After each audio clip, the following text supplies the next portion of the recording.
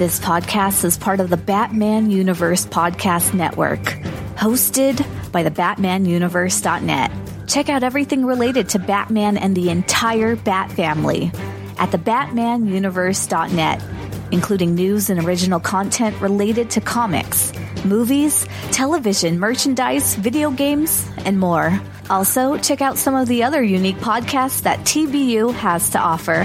Consider supporting this podcast by becoming a patron on Patreon. Even $1 can go a long way in supporting this content that you enjoy. Look for a link over at thebatmanuniverse.net to offer your support now. And now, on with the show. Hi, my name is Peter Tomasi. Hi, this is James Tynan IV. Hi, I'm Dan Jurgens. Hey, I'm Dustin Wynn. This is Jim Lee. Hey, this is Scott Snyder. This is Mark Hamill speaking. This is Kevin Conroy. This is Tim Sale. Hello, everyone. I'm Batman, and you're listening to my podcast. Hello, and welcome to the Batman Universe Comics Podcast, Season 13, Episode 14. I am your host, Ian, and I have with me... This is Steph. And this is Theo. And we have two excellent issues, both by the same writer, to review, and we also have a bunch of news and a surprise segment at the end, so stay tuned.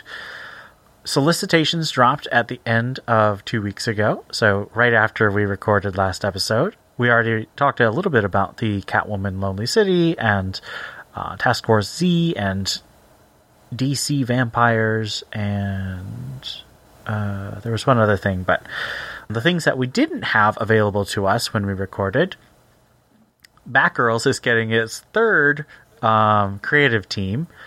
This is going to be a backup in Batman number 115, part of Fear State. The writers are Becky Cloonan and Will Conrad, who are the current writers for Wonder Woman. The artist is Jorge Corona, who just drew the most recent issue of Robin. And he also did all of We Are Robin, except for issue number 4.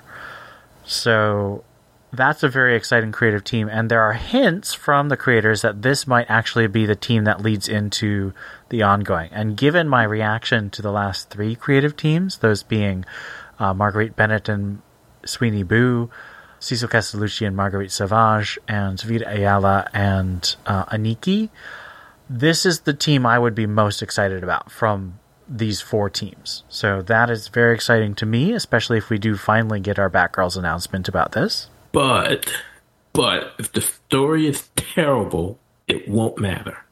That is very true. But based on what they've written in Wonder Woman and Becky Cloonan's work on Gotham Academy and Punisher, I think it'll be a better fit. We also have the announcement of a series called Arkham City, which follows the escaped prisoners from Arkham after A-Day. This is written by Dan Waters. It seems like an interesting mishmash of current continuity, a sequel to Arkham Asylum by Grant Morrison, and playing with the idea of Arkham City in the game, the Batman Arkham City game. It will be starring Azrael, which is the thing I am most excited about, as our hero, and then, of course, lots of villains who escaped. What do you think about that one? Is this going to be the intro of Astrid to the Future State storyline? Might be. But I guess a lot of her minions were already her minions in Detective Comics.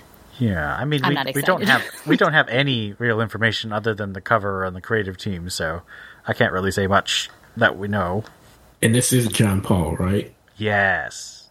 You sound excited. I like John Paul. He's one of my favorites. Nah. He's like nobody else's favorite in the world except Denny O'Neil. But James Tynan made me a fan. I just fell in love with him in his Detective Comics run. Like what? Maybe 6 issues? I mean, it wasn't much. But they were awesome issues. Haven't you ever had that thing where you just fall in love with a character even though they're like a supporting character? It was him being coddled by Dr. Tompkins, and whatever. I prefer Break Your Back and I Am the Son of God. I am vengeance. I am death. I am Azrael. Nah. It's so great. So tell us how you really feel. I'm willing to read it. Steph is the Ed of this podcast. So there's Mr. Teeth, that I will not read anymore. Well, As I much don't as think I love anyone Very wants Good to to write Lucky. him, so it doesn't matter. Azrael is just not my favorite. I would not pick to read Azrael. If I have to read Azrael, I will read Azrael. Now, to be fair, I don't particularly enjoy most of Denny O'Neil's Azrael. I think he just gets him... I think he's too dreary. I like it better when he's, like, as Batman, just going nuts. Did you follow him in Odyssey? On and off. That I series thought it was just so uneven. Yeah, I thought it was a weird fit. Yeah. A weird pairing, sending him from Gotham to outer space. But I'm excited because in Urban Legends, the guy who's writing Arkham City is writing a short story explaining how Azrael transitions back from space to Gotham. So that should be cool. We also have a Secret Files Peacekeeper. This is going to be James Tynion and Ed Brisson. It, of course, is following up from, the conflict between Batman and Peacekeeper 1 and the revelations that Harley Quinn gave us. So I'm not super excited about Ed Brisson because his work on Batman and Robin Eternal was my least favorite, but he's had quite a while to mature as a writer, so maybe it'll be more exciting. meh. Yeah, I'm kind of there. I mean, Secret Files are obviously not Secret Files. They're just single one-shots that connect the stories now. That's pretty much what they've officially become. So I don't understand why they don't title this like Batman Chronicles or something, because that would fit a whole lot better. Yeah. But, I mean... Or Gotham Knights. And they've been kind of... Yeah. And they've been hit or miss. So, I don't know. We'll just have to wait and see. They have been really hit or miss, I'd agree. Or in other words, meh. That is a completely fair summary. Catwoman and Harley Quinn are both featuring the Gotham City Sirens team of Catwoman, Harley Quinn, and Poison Ivy. I'm really hoping that Ram V and Stephanie Phillips are coordinating, because I would hate to have another Batgirl and Nightwing situation from Joker War where they have the same cast of characters, and technically they try and make sure they fit, but they make no sense next to each other at all. I've never been a Sirens fan, but... Is whatever. that mostly because you didn't enjoy Guillaume March's art, or you just Probably. didn't like it? That might have been a majority of it. But, I don't know. It just isn't my favorite genre or whatever. But it might be fun. And I really didn't like the Future State one. No, the Future State Gotham City Sirens was awful, but this is going to be written by Stephanie Phillips and Ram V, so hopefully it'll be better, right? Hopefully. And it needs to be considering, I reviewed those. Oh, man. Those shows. That story was terrible. It was really just poorly written. I can't even remember who wrote it, thank God. Paula Sevenbergen. I know, because I reviewed her issue of Catwoman. I was just like, this is so bad, I have to remember this person's name because I just don't want to read more of her stuff. And then there was Sirens. God, that was terrible. Yep. But I will almost follow Ram V into the gates of hell. But You will follow Ram V when he's writing Harley Quinn.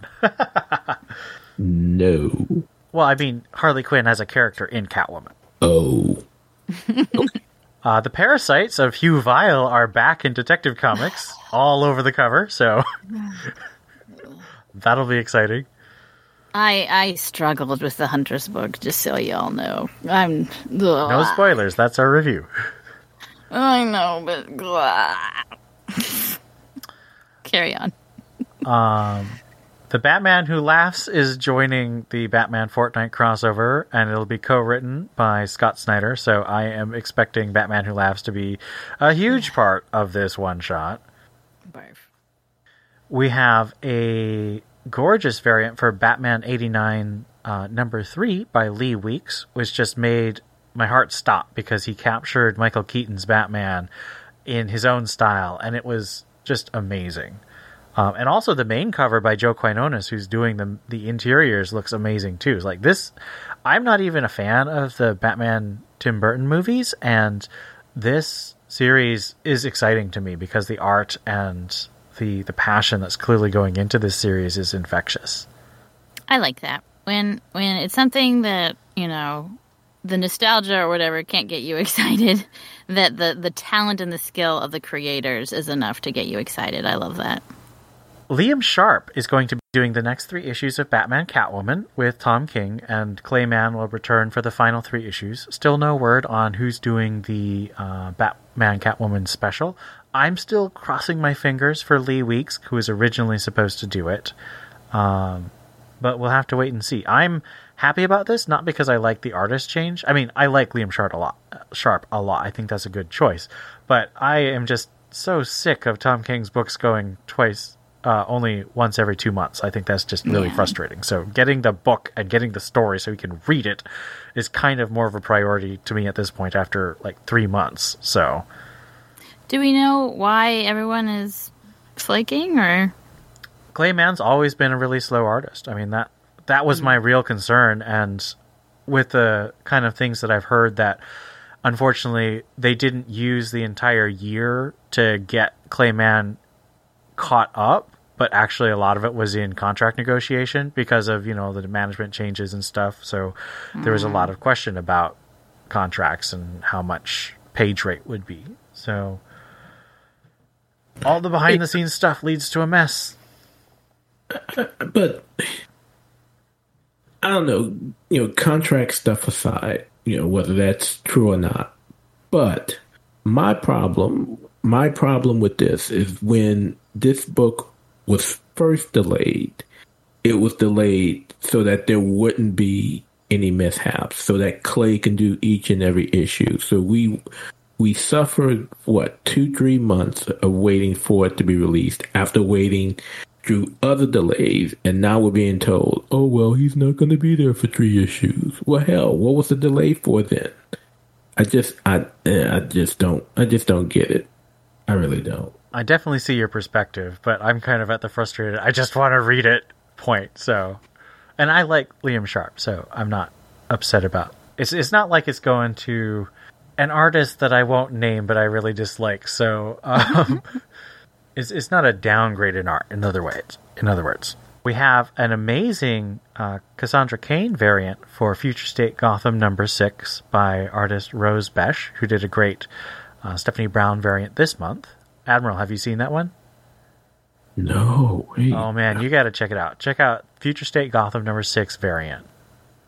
I am going to my comic shop website. Oh, it's on the chat. I put it in the chat. No.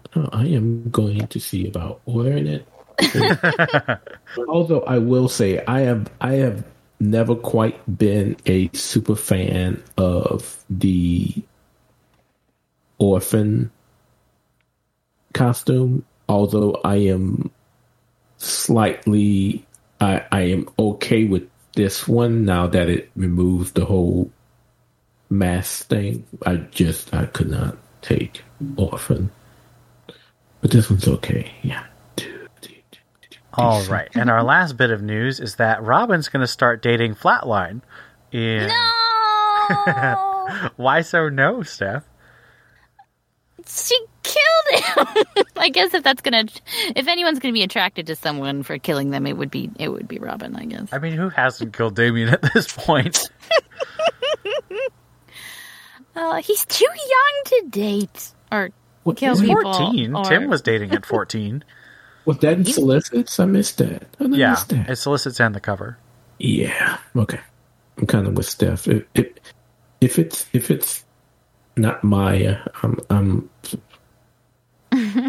I mean, I think Williamson can probably convince us. He's been writing a really good series, and I think that he'll make us sort of see the connection. All right, possibly. We'll see.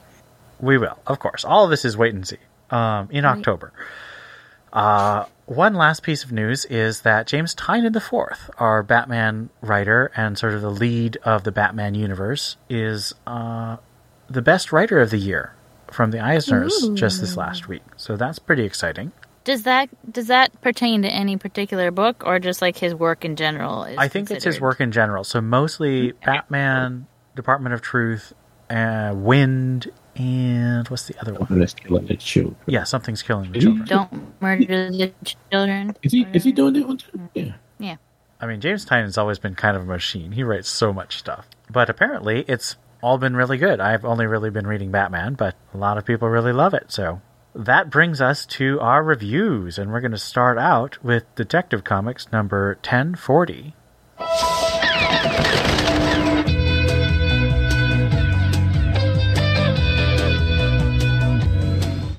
Detective Comics number 1040, Story 1, The Weekender by Mariko Tamaki, art by Dan Moore.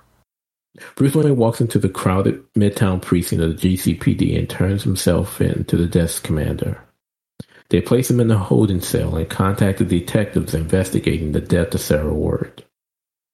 As he takes a seat, Oracle begins scouring her network for evidence to clear Bruce of Sarah's murder. As she works, she checks in on the condition of Deb Donovan and Helena, who are still in the hospital recovering from the parasitic infection of Huval. The nurse tells Barbara that both patients were clear of the parasite. As the nurse walks into the patient's room, however, she finds Deb alone. Helena is nowhere to be found. Back at the Midtown precinct, Bruce sits next to a man who has had entirely too much to drink. He recognizes the son of Gotham and reveals he knows a secret. Bruce Wayne is Batman. He tells the story of his encounter with Batman and Joker as they battle through the alleys of Gotham. As the storyteller makes his way to the roof to escape the violence, he's eventually joined on the rooftop by an exhausted Batman, who doesn't realize he's not alone on top of the roof. And that's when he sees the truth. Batman temporarily removes his cowl to get something out of his eye, revealing his secret identity. The drunk man then puts two and two together. Bruce Wayne keeps having all these bad things happen to him to throw people off. It's obvious that Batman and Bruce Wayne are one and the same. Before the conversation can go any further, Bruce's new friend falls asleep. Little does Bruce know that he's the topic of another conversation somewhere else in the precinct. A rogue cop is revealing information on Bruce's residence to the Penguin. He gathers his goons together. They're about to make a special delivery. It's Monday morning and Bruce still finds himself incarcerated at the precinct. His friend is finally awakened from his drunken slumber, but he remembers nothing of the conversation with Bruce, warning Bruce not to believe a thing he says. The desk sergeant calls for Bruce. After the detectives revealed the evidence they gathered, they were able to confirm Bruce's alibi and are setting him free. They apologize for the inconvenience. As Bruce leaves the precinct, his new home goes up in flames. At the Gotham shipyard, Penguin meets with Mr. Wirt. He tells him that Huval is still alive and capable of allowing them to move forward with their plans to make Bruce Wayne pay for what happened to Sarah Wirt. Things have already started, beginning with the destruction of Bruce's home. For things to be successful, however, Batman has to be removed from the table. Once that happens, Bruce Wayne would be theirs. To get rid of Batman, however, the unconscious Huval would have to be their weapon. All right, so let's get started with some questions. What do you think of Penguin and Wirth's plot? Well, I don't know what it is. I guess the question is, why are they going after Bruce Wayne? But I don't know. I don't remember Penguin's deal. Like, he keeps popping up, and I don't remember enough about Penguin's appearances to remember what he's up to. I think Penguin is just trying to become more rich and powerful, like usual. Yeah, because remember in the backup, they kind of had him as a has-been, with all of the... Yeah, that's true. I also recently watched Batman versus the Ninja Turtles, and so I'm getting that Penguin plot confused with this one because I pay so little attention to Penguin. I was like, isn't he stealing some kind of weather machine? Oh, no, never mind. That wasn't that. That's not this worry. I don't know. I think I would not be surprised if there's a double cross brewing. Just knowing the backup story with Penguin being as aggravated with being questioned as far as he being a top tier bad guy, by so many, I would not be surprised to see a double cross. I think that's a really good point. I mean, these are two characters who are very similar, so it would be kind of odd if they didn't have any conflict. So a double cross would make perfect narrative sense. Do you think that drunk guy in the holding cell really knew that Batman was Bruce Wayne? I don't know, but holy moly, they spend a lot of panel time talking to this guy, having flashback scenes. I would be surprised if the guy isn't important, or that little story or the concept of people know Bruce Wayne as Batman is important. Because, that was a good third of the book dedicated to Bruce's conversation with this guy and the flashback. And I absolutely loved it. It was hilarious. And I absolutely adored the idea of them using the classic Batman blue. That was... Yes, that flashback was really cool. Jim Morrow blue. I just loved everything about that flashback story. So I know when we were on the server, one of the comments that Ian made was that it didn't really move the overall story forward a lot. And I'm okay with that, because again, it was just fun just reading that little interaction between those two and what the drunken guy knew or didn't know, but I really think he knows. And just that whole interaction, was just fun. I saw the whole issue as a transition issue, but that third of the book, with those two interacting with each other was just hilarious. Yeah. And I loved it. It was very good. Did you see the smiling fish? Yes, I saw the Joker fish. I mean, you got to give props. Jody Belair is just a gem. The gift that just keeps on giving. I mean, we've seen all these issues, with Batman as of today, but just seeing that flashback and with him in that classic blue and gray was just, I miss him. Bring him back. I know that feeling because James Tynion did the same thing in Batman number 101. Or I think it's 105, actually. And I just felt a huge emotion both in this issue and that issue, because it's just why couldn't we use Legends of the Dark Knight for this? For tales from that era, Too good. It was just so good. So beautiful. All right. Let's move on to our backup about Man-Bat. Story number 2, The Quiet and Unsung Death of Kurt Langstrom, by Dan Waiters and Max Raynor. Batman sits atop a crypt at the Gotham Cemetery, looking over the grave site of Kurt Langstrom, waiting. As the rain falls, he thinks back on the events of the night when the man known as Man-Bat lost his life. After the events of Justice League number 64 and Man-Bat number 5, Batman and Man-Bat find themselves face to face on a Gotham rooftop. Langstrom is looking for his wife Francine, who is nowhere to be found.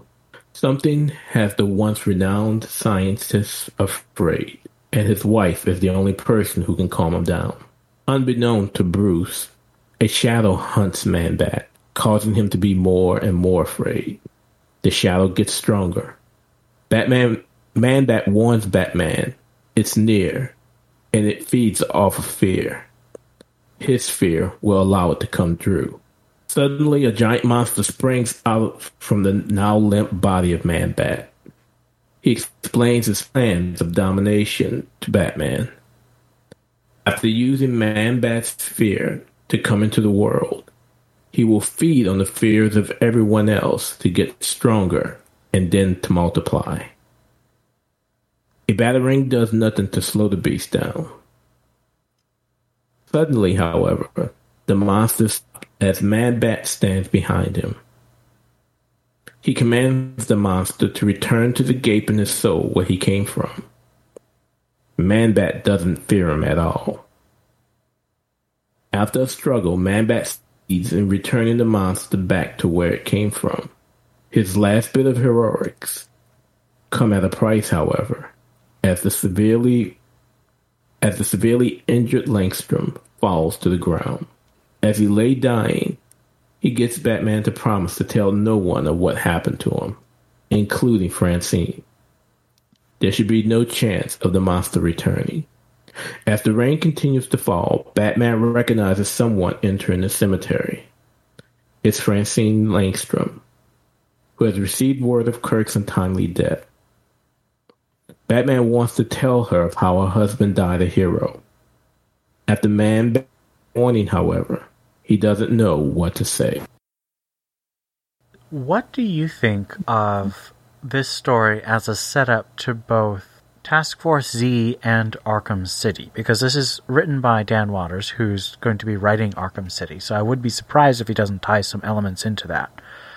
But of course it also kills off Man-Bat after his own miniseries, and we know that he's coming back as a zombie in Task Force Z. So does... We do? Yes. It's on the cover. I didn't look at the cover.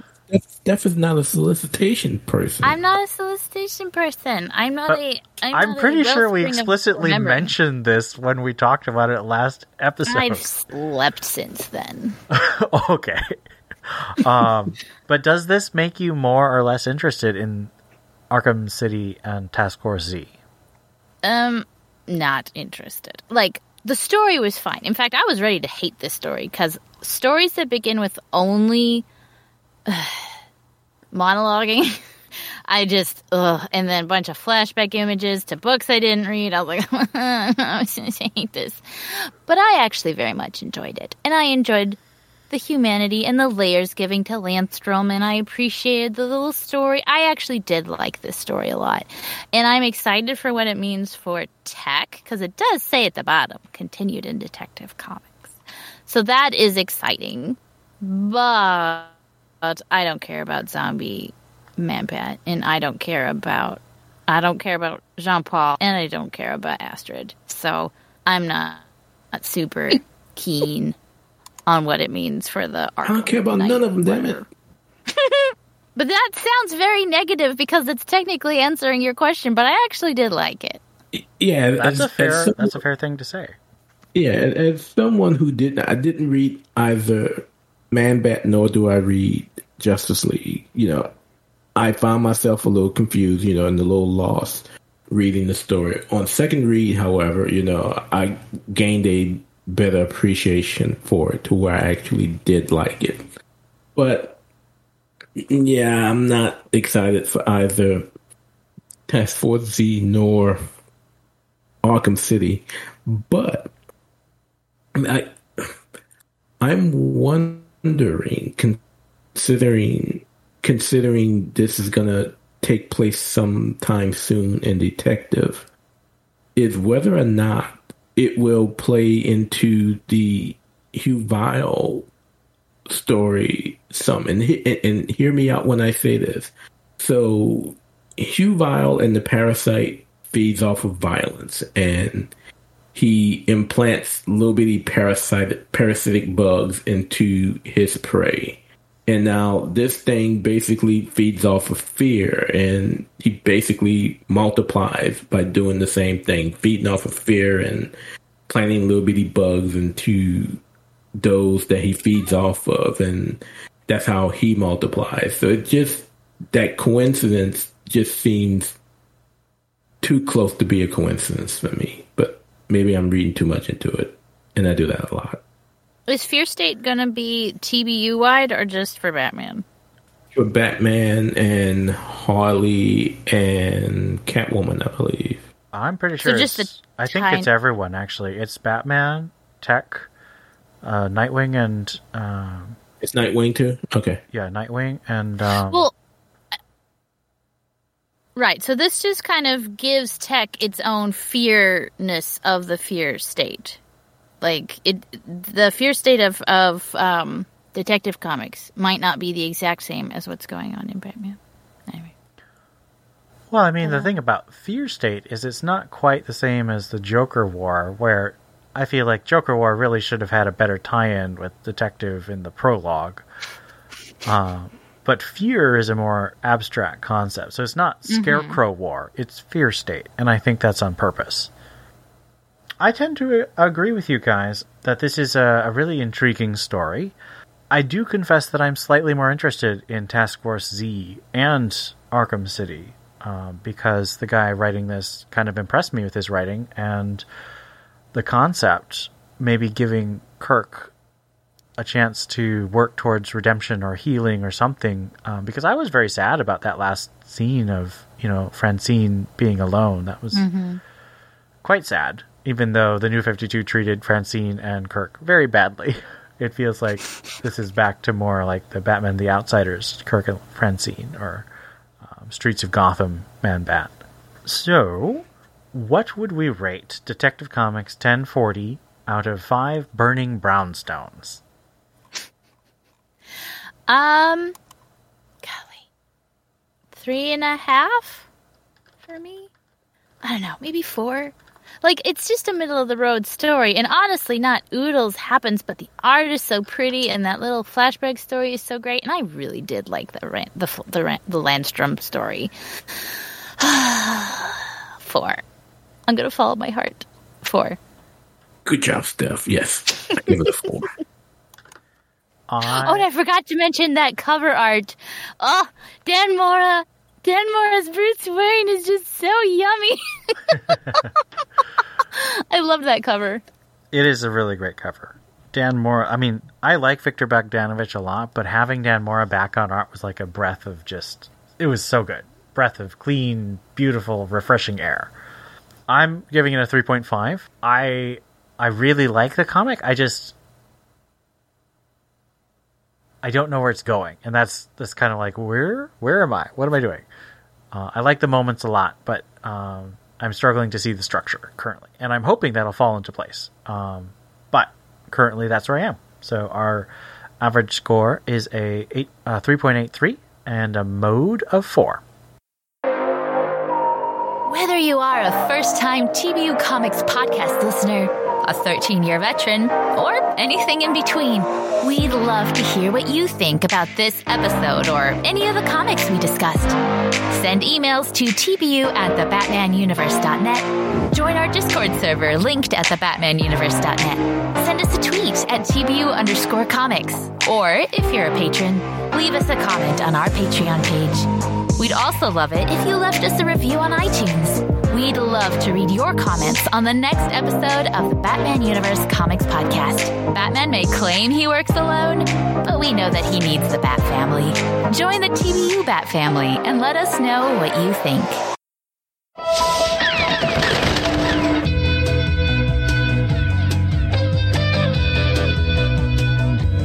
And now we will review our special comic for the month, Batman Secret Files Huntress, number 1. This is written by Marco Tamaki, illustrated by David Lapham, colors by Trish Mulvile. As Huntress returns from the hospital, as we see in this week's issue of Detective Comics, she's helped Batman with the Hugh Vile parasite problem, been infected, fought Batman until being knocked out, and then cleared from the infection in the hospital. She skips out on Deb Donovan after stealing her coat, and makes it to her apartment, where she falls asleep on the couch next to her cat. She wakes violently after seeing another vile parasite chasing a man in the city. Suiting up as Huntress, she follows her vision to save the man from the vile parasite-infected victim, but can't save both. The vile parasite kills the puppet that it's controlling. Over the next few days, Huntress uses her ability to see what Vile's parasitic puppets are doing to save more people from becoming victims, but is unable to really save many of the puppets themselves. Pondering her next move, Helena realizes that Batman is infected and races off to save him in Detective Comics number 1041 next month. Bum, bum, bum. Do you think this is a standalone issue? No. This is Detective Comics 0.5. This is not a standalone. But she said. It's definitely not a secret file. Yeah, it's not a secret file. Honestly, this feels like it could have been backups to Detective Comics following, that original Huntress thing. And they just decided to collect them all in one issue instead of having them as backups. Haven't been secret files in God knows how long. Yeah. That's why we think it should be called Gotham Knights or the Batman Chronicles. What was that thing? Chronicles. Yeah, Batman Chronicles from the 90s, which was so many great short stories. It would be perfect. I don't know why the Secret Files brand is what they want to go with, because it doesn't make any sense at all. If you want things that don't make sense, where is she hiding her house key that she can get into her apartment with only a hospital gown and a stranger's coat? Well, obviously she has a little fake rock on the with a key in it, her right? apartment landing. How the hell does she go around with wearing a mask? She never. So she leaves the hospital and it's off, of course. But then she gets home and it's on. Well, and she never here's an answer to that. Ian, I don't know if it's true. Ian, she washes her face. With the mask on. So Huntress used to own the entire apartment building where she lived. This was canon back in the early 2000s. So it's possible that Mariko Tamaki is using that setup. I don't. Well, what does that have to do with the mask? But she washes her face with the mask on. Maybe she's like Alan Rickman in Galaxy Quest, and he just always has his silicone headpiece on, even at home. I think she was just really tired. I mean, this whole issue is Huntress kind of on the edge after being infested by a parasite and leaving a hospital probably before she should have. So I think she's just kind of like really out of it. Seriously. Her mask is sitting there though, on the bedside table at the hospital, so they know who Huntress is. Yeah, that did. I am a little puzzled about that. Unless they don't know who she is, like they didn't have a name for her. She washes her face with the mask on. That would make up the majority of my analysis if I was reviewing this issue right about now. She washes her face. I wonder if like Gotham hospital staff have an unwritten rule extremely about important. just don't admit that you know who anybody is. Well, I mean, that used to be the case in Steph's Batgirl run when her mother worked at the hospital, but her mother's kind of evil now, so I don't... Well, but I mean, again, Infinite Frontier, maybe that's fixed. I don't know. Yeah, and considering, Babs had a direct contact to the nurse or the doctor or whoever, maybe only a limited amount of people knew who were there.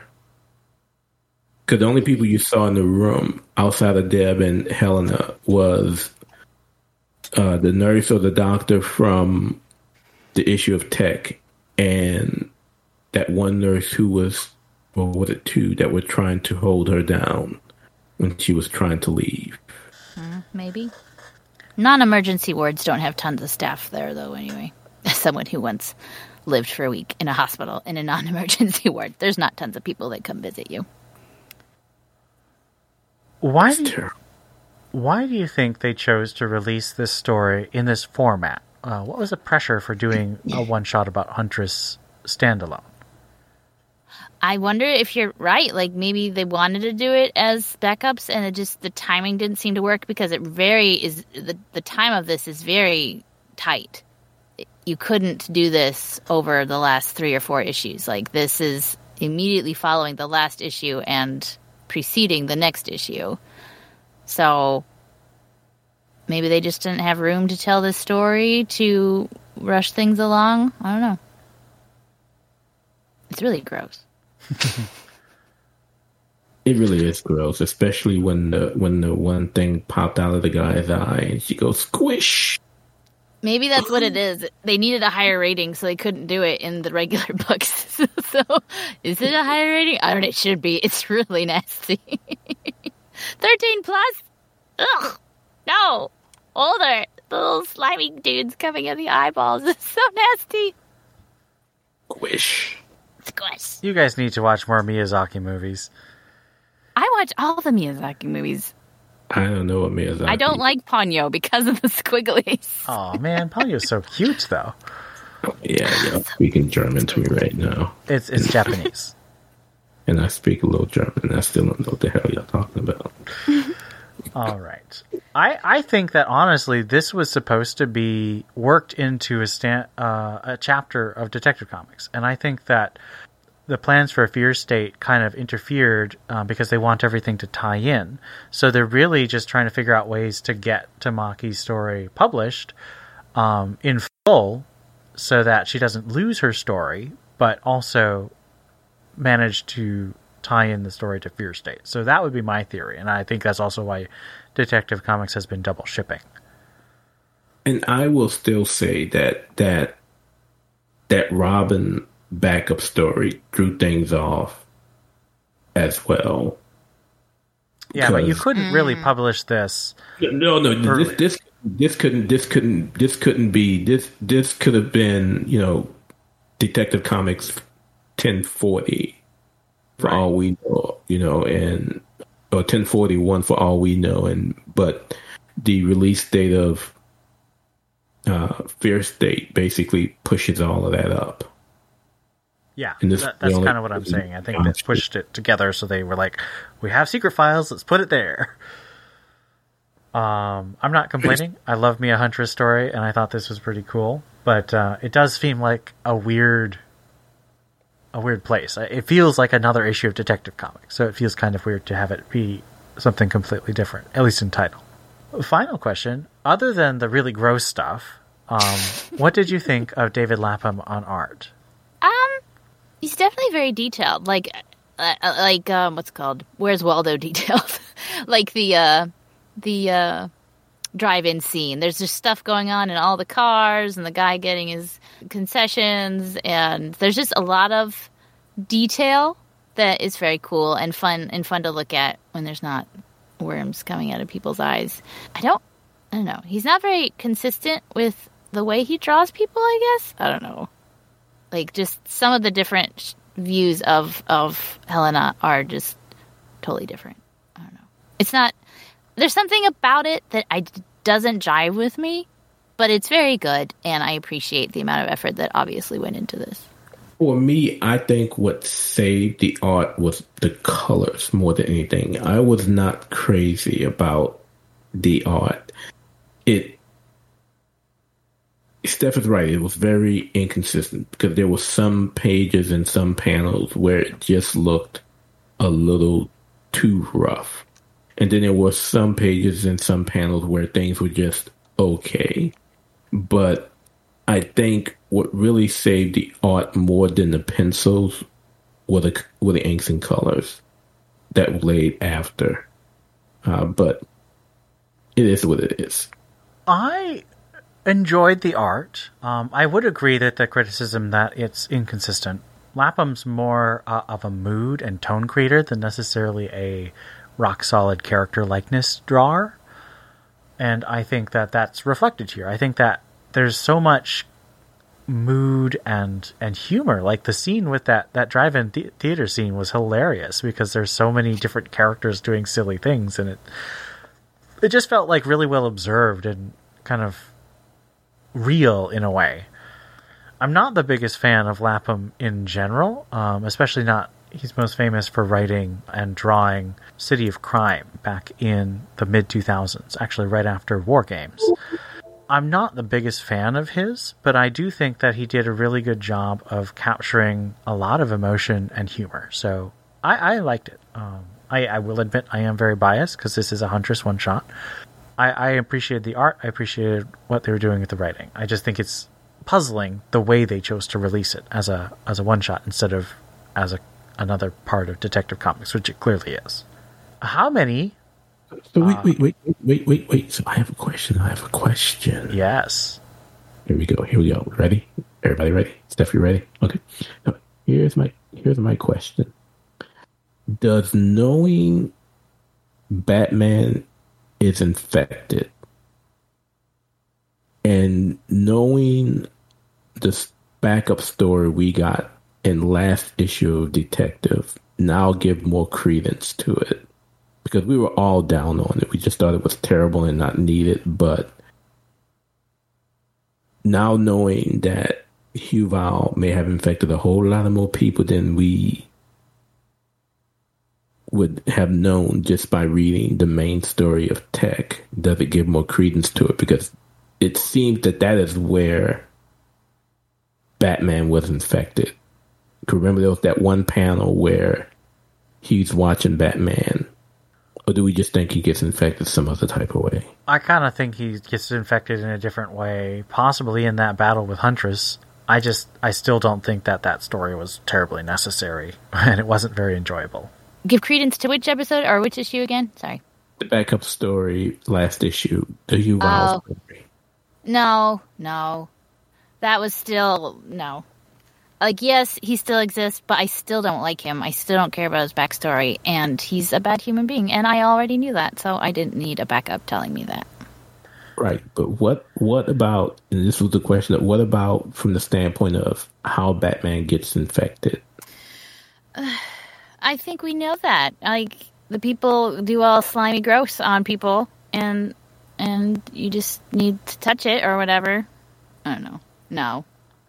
I think this Hunter story did a better job telling that the parasite was hive-mindy, interconnected, that they're puppets, which I didn't really get from the backup or any of the previous issues. I just thought they'd go on autonomous after they get infected. So the Hunter's issue was definitely helpful. The backup was not helpful. Well, I think that Huvile, the guy himself, is not a puppet, but I think that pretty much everyone else is a puppet. I mean, Huntress was clearly a puppet. But there's a puppet of, like, I just do my last programming, and then there's puppet of I do current programming. And so I kind of figured from the last few issues that it was you have a program installed in you, but this is saying that no, these are targeted attacks by the current Huvile. Yeah, the hive mind thing. It's like got an active plan rather than setting loose a bunch of autonomous terrorists. Right. And hive mind is kind of cheating because that just means you have to do away with the one guy. I'm worried that Bruce is going to kill somebody and that they're going to use the parasite as an excuse to be like, well, he wasn't in control. Like maybe he'll kill Vile or something like that. That does feel a little cheap, but I don't know. I don't think they'll go quite that far. Yeah. We'll have to see, of course. Mm-hmm. So, out of 5 Huntress bikes, how many Huntress bikes would you give this issue of Detective Comics? Wait, no, Huntress. Oh, yeah. How many Huntress bikes would you give this Batman Secret Files Huntress one-shot?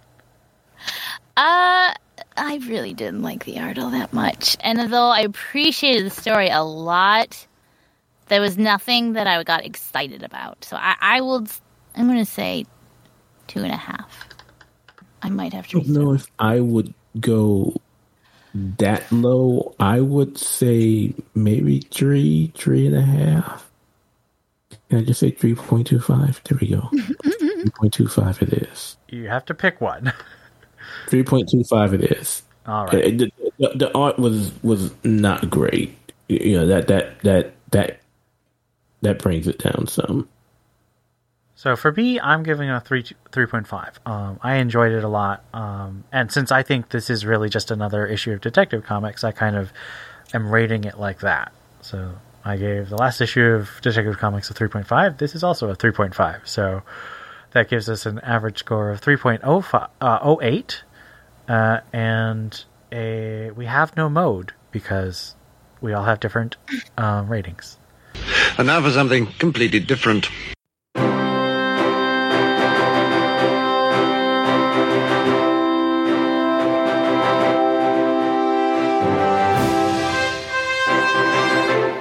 And welcome to the first annual TBU Comic Podcast Mid-Year Awards. I'm your host Theo, and we want to take the time to welcome our fans to our mid-year awards show where we are giving kudos to those books that we love most, Batman books. So we are going to, as we go through this show, just know that this is mid-year, but at the beginning of next year, we're going to be doing the best of 2021, and we'll be inviting the fans of TBU to participate in our award show as well.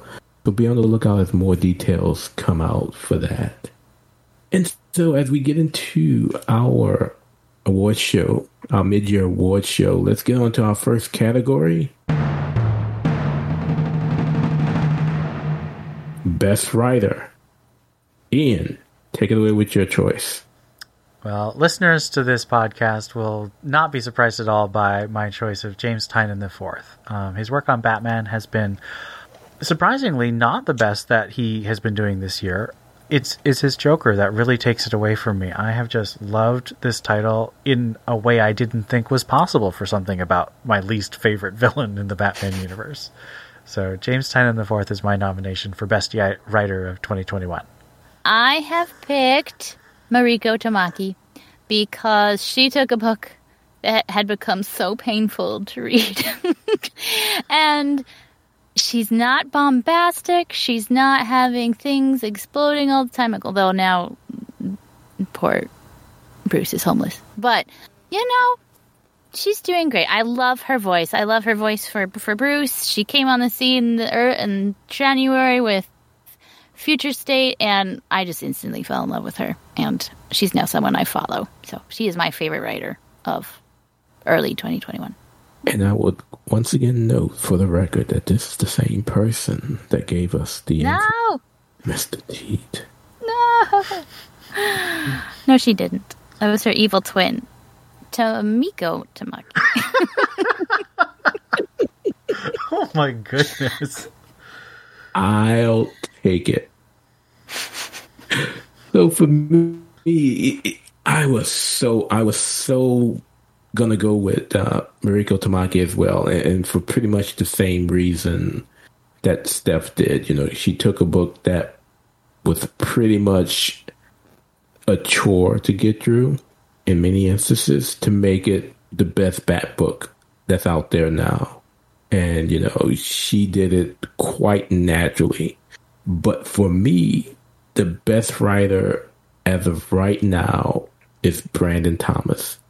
And I do this for two reasons. One, he has done the one thing that all of the other writers have failed to do, and that has made me a fan of Duke Thomas.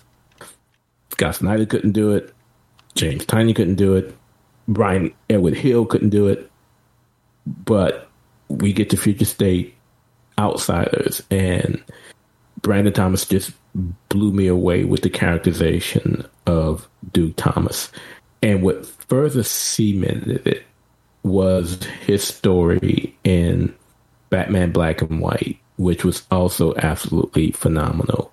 So for me, best writer right now is Brandon Thomas.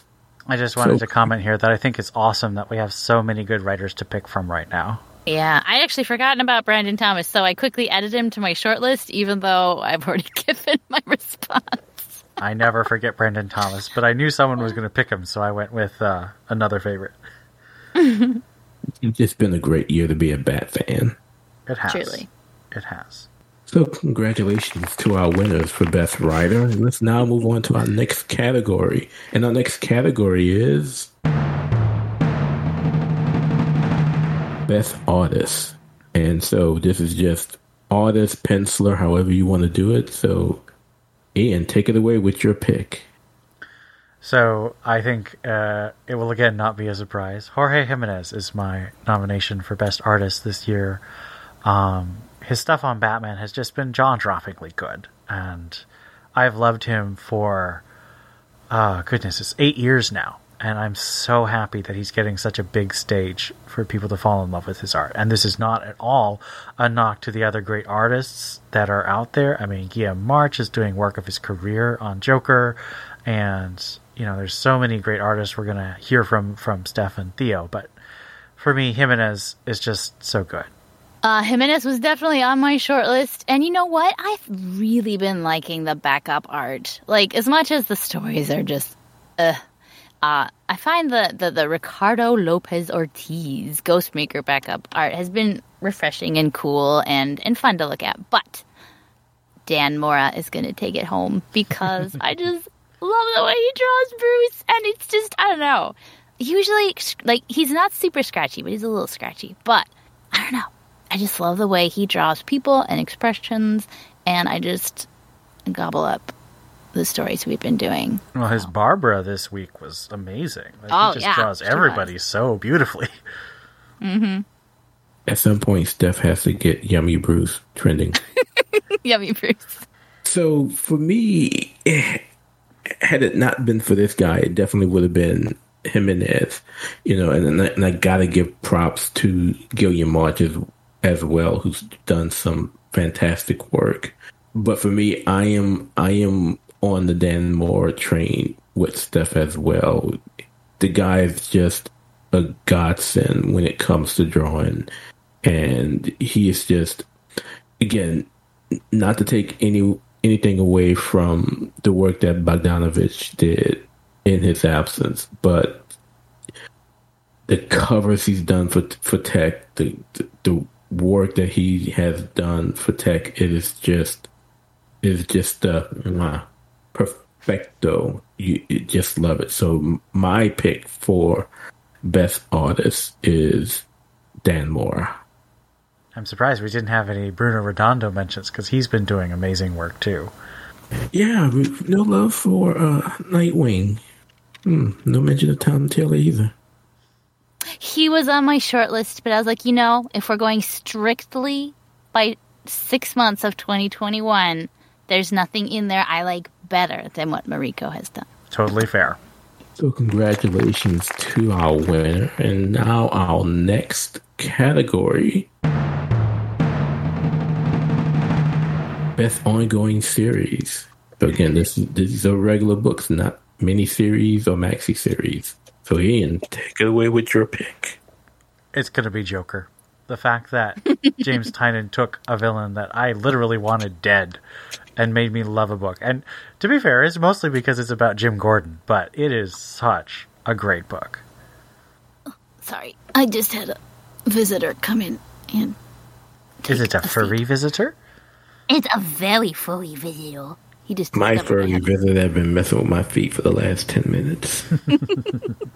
So I struggled with this one, and for a good 20 minutes, Urban Legends was my number one. But I was like, you know, there's enough misses in there. I can't justify that being my favorite.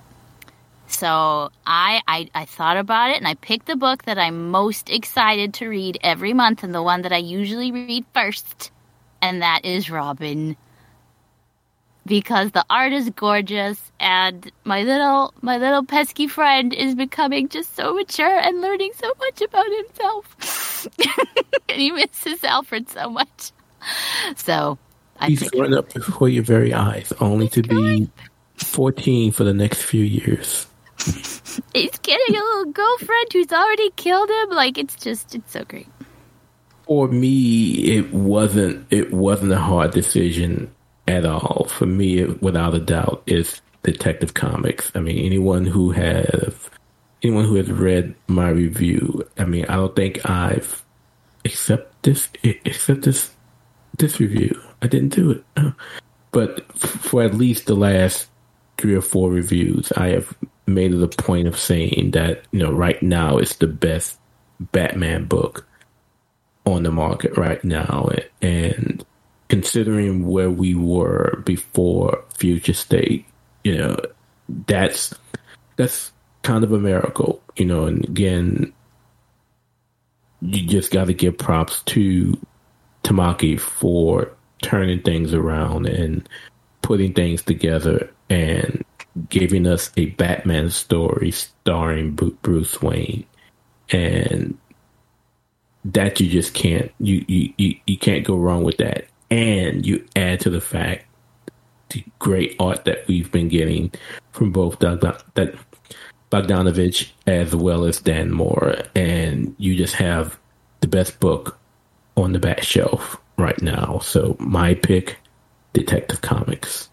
And so, congratulations to our winners. Our next category is favorite limited series. So it doesn't matter the number of issues, it's just a non-ongoing series. Ian, what's your pick? So I'm going to cheat a little bit, but Future State Immortal Wonder Woman. The use of Batman and the inclusion of a memorial case for Maps as Robin, and just the real high quality of this limited series made it stand out above most other limited series for me. I also will admit that I didn't pick other ones because I knew other people were going to pick them. I struggled with this one. Not because there were so many, but because there were so few that I liked. If we were doing Wall of Shame, that would be a hard pick. But I decided on Batman Catwoman because that is one that we have been looking forward to for a very long time. And it's definitely delivering on quality, even if it is pulling teeth getting new issues. Which, again, is why I'm so happy that we're finally getting issues by Liam Sharp. Because I want more issues. For me, my pick wasn't hard as well. For me, my pick was Future State Catwoman. Those issues from Ram V, again, I would consider following him into the gates of hell with his storytelling. But just the way he has given this voice to Selina Kyle, whether it's in current continuity or in Future State, it's just been absolutely phenomenal. And the way Catwoman's series, the Future State series, was one of the few that actually ended, with a closed ending compared to what we saw with the next Batman or with Dark Detective.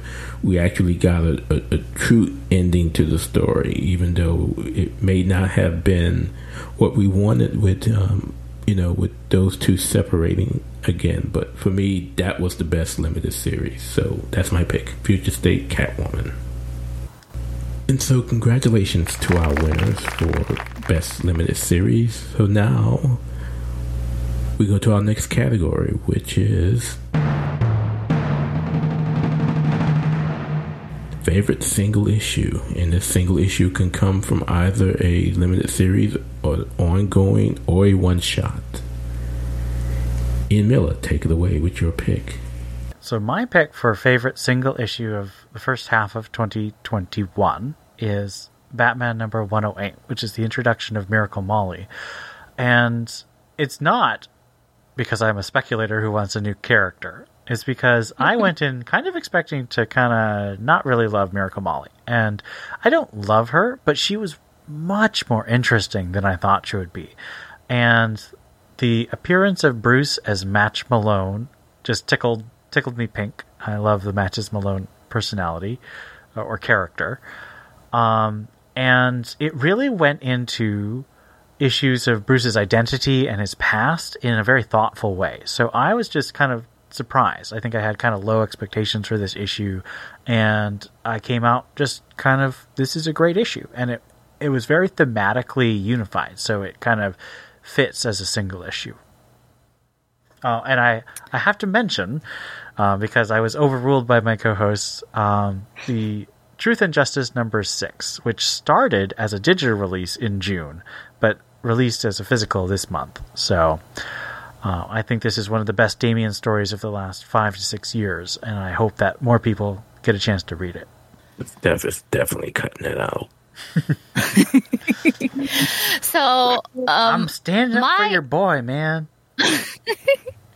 I changed my favorite limited to Batman Catwoman because I was in real danger of limited, single, and moment all being the same thing, and I wanted to spice it up just a little bit. So my favorite single issue is Future State Catwoman #2, because it's just I don't remember the last time I've had such emotional highs reading a comic book. One, it was just Theo's already listed it as his favorite limited, and all those reasons are the reasons that the second issue is just wonderful. But also just meeting Bruce and saving him, and so she can be the savior, which is cool, and Talia being involved. I don't know, just the whole thing was just a roller coaster of emotions, and it was fantastic. And so if I had to pick just one of the issues, the second one would be my favorite, although Miracle Monty's introduction was almost my number one.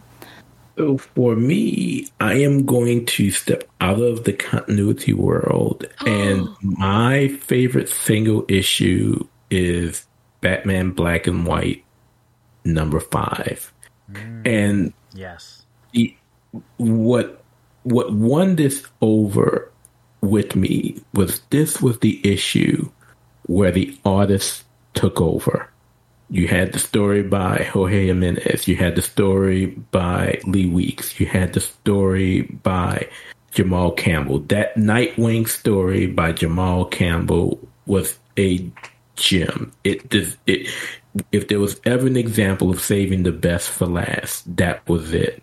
But they not only shined in their drawing, as they always do, but they really stood out with their storytelling. And to get through those pages of Jamal Campbell's Nightwing story without him saying a word, but to get what the story he was telling was just absolutely great. And who would have thought that Jorge Jimenez could tell a Batman and Robin story the way that he did, with Damian doing what he does best, and that's being Damian.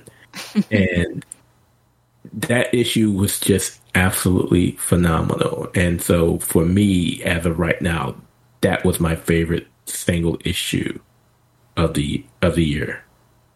And so congratulations to our winners for favorite single issue. And so our final category of the evening, best moment. So this is a scene, a panel, or a sequence within an issue that was just and so Ian, take it away with your pick. Well, this is definitely a theme of the night for me. I've already picked the writer and the series. Jim Gordon revealing that he knows that Barbara Gordon is Batgirl and Oracle. That scene was so well written. The emotion was perfectly judged. The art was fantastic by Guillaume March, really getting into the emotions of the characters and a lot of great atmosphere. And it's something that I've just wanted. I mean, so many people have wanted this for so long, and I think that it was just done well. So, Batman Black and White #5 was the first black and white issue I could actually sit down and read, and for whatever reason, the art didn't give me seizures. 'Cause I don't know. There's usually always one artist in there that's just super detailed, and it just makes my eyes crossed. But I didn't pick anything from there. I almost did. It's on my short list. And Robin talking to Alfred in Robin was also so good. But I had to pick the moment that made my little shipper heart flutter, which is Selina and Bruce meeting on the train. Future State Catwoman #2. Oh, it was so good. And it was just so good. When we talk about, what do we consider a 5-star book? Having a super serious or a super severe, no, what's the word I'm looking for? Like just a super emotional reaction does it for me. Like if you're taking me on an emotional ride, then you've done a good job. So we didn't actually rate that book, but I probably would have given that a 5. That's as close to a wedding, I think, as I'm ever going to get. So, yeah, Selena saving Bruce on that train was my pick moment of first 6 months of 2021.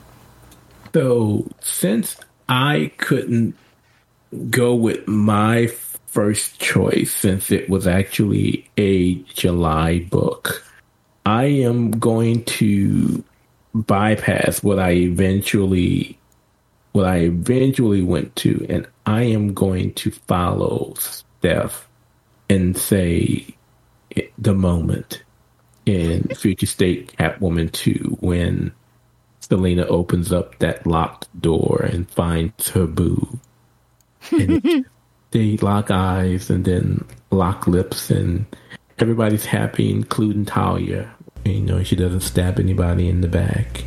And then they depart to know that they're going to somehow, some way meet up again once Bruce takes care of the magistrate. So for me, as well, is the moment between Selena and Bruce in Future State Catwoman number 2, since I couldn't pick Bruce saving Selena at the end of Catwoman number 33. And so, thank you for joining us. We want to again congratulate all of our winners. So this is just a taste of what we're going to be doing come early 2022 as we look back on all of the TBU books of 2021. And just know that when we do the awards for Books of the Year of 2021, you have the opportunity to join in and provide your choices of winners as well. So be on the lookout as we provide more details on your ability to participate in the upcoming annual TBU Awards. Thank you for joining us.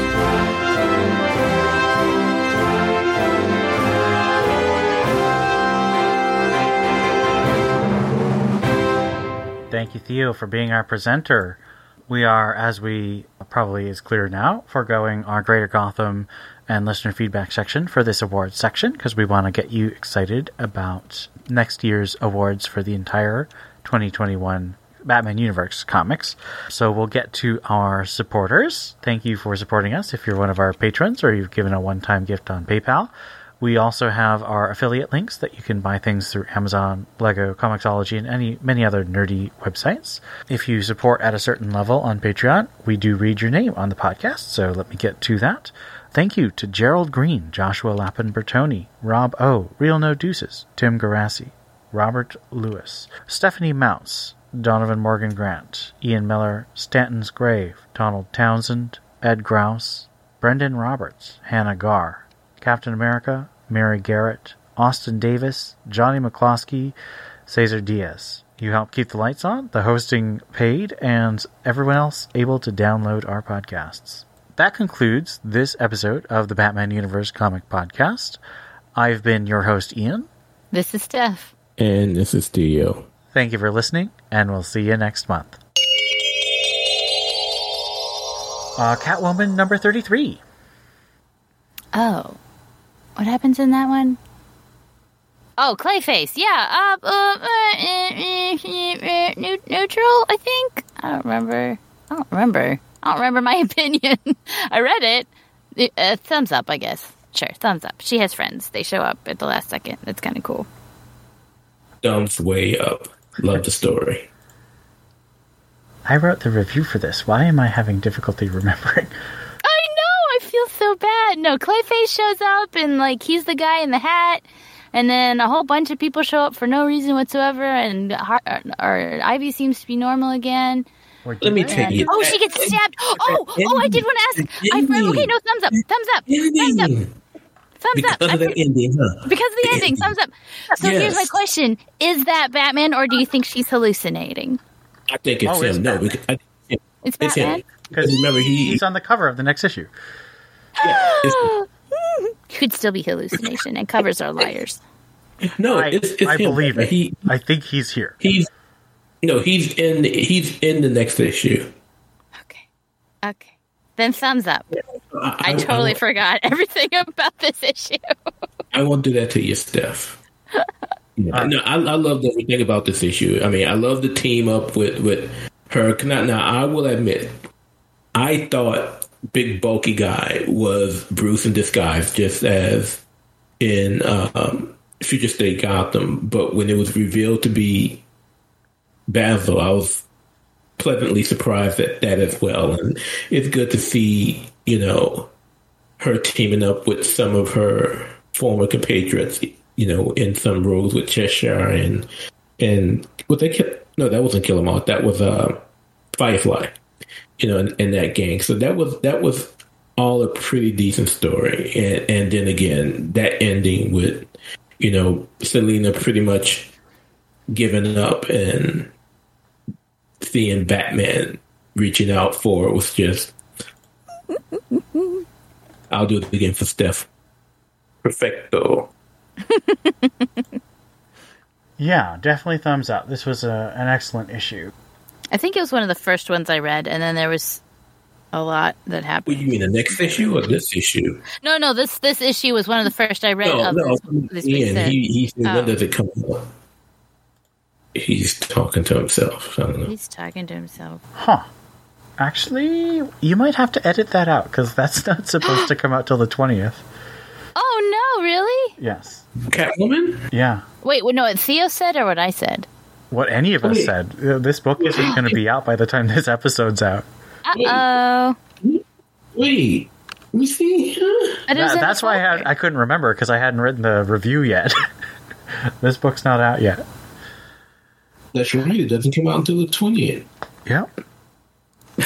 Spoilers. Whoops. Okay.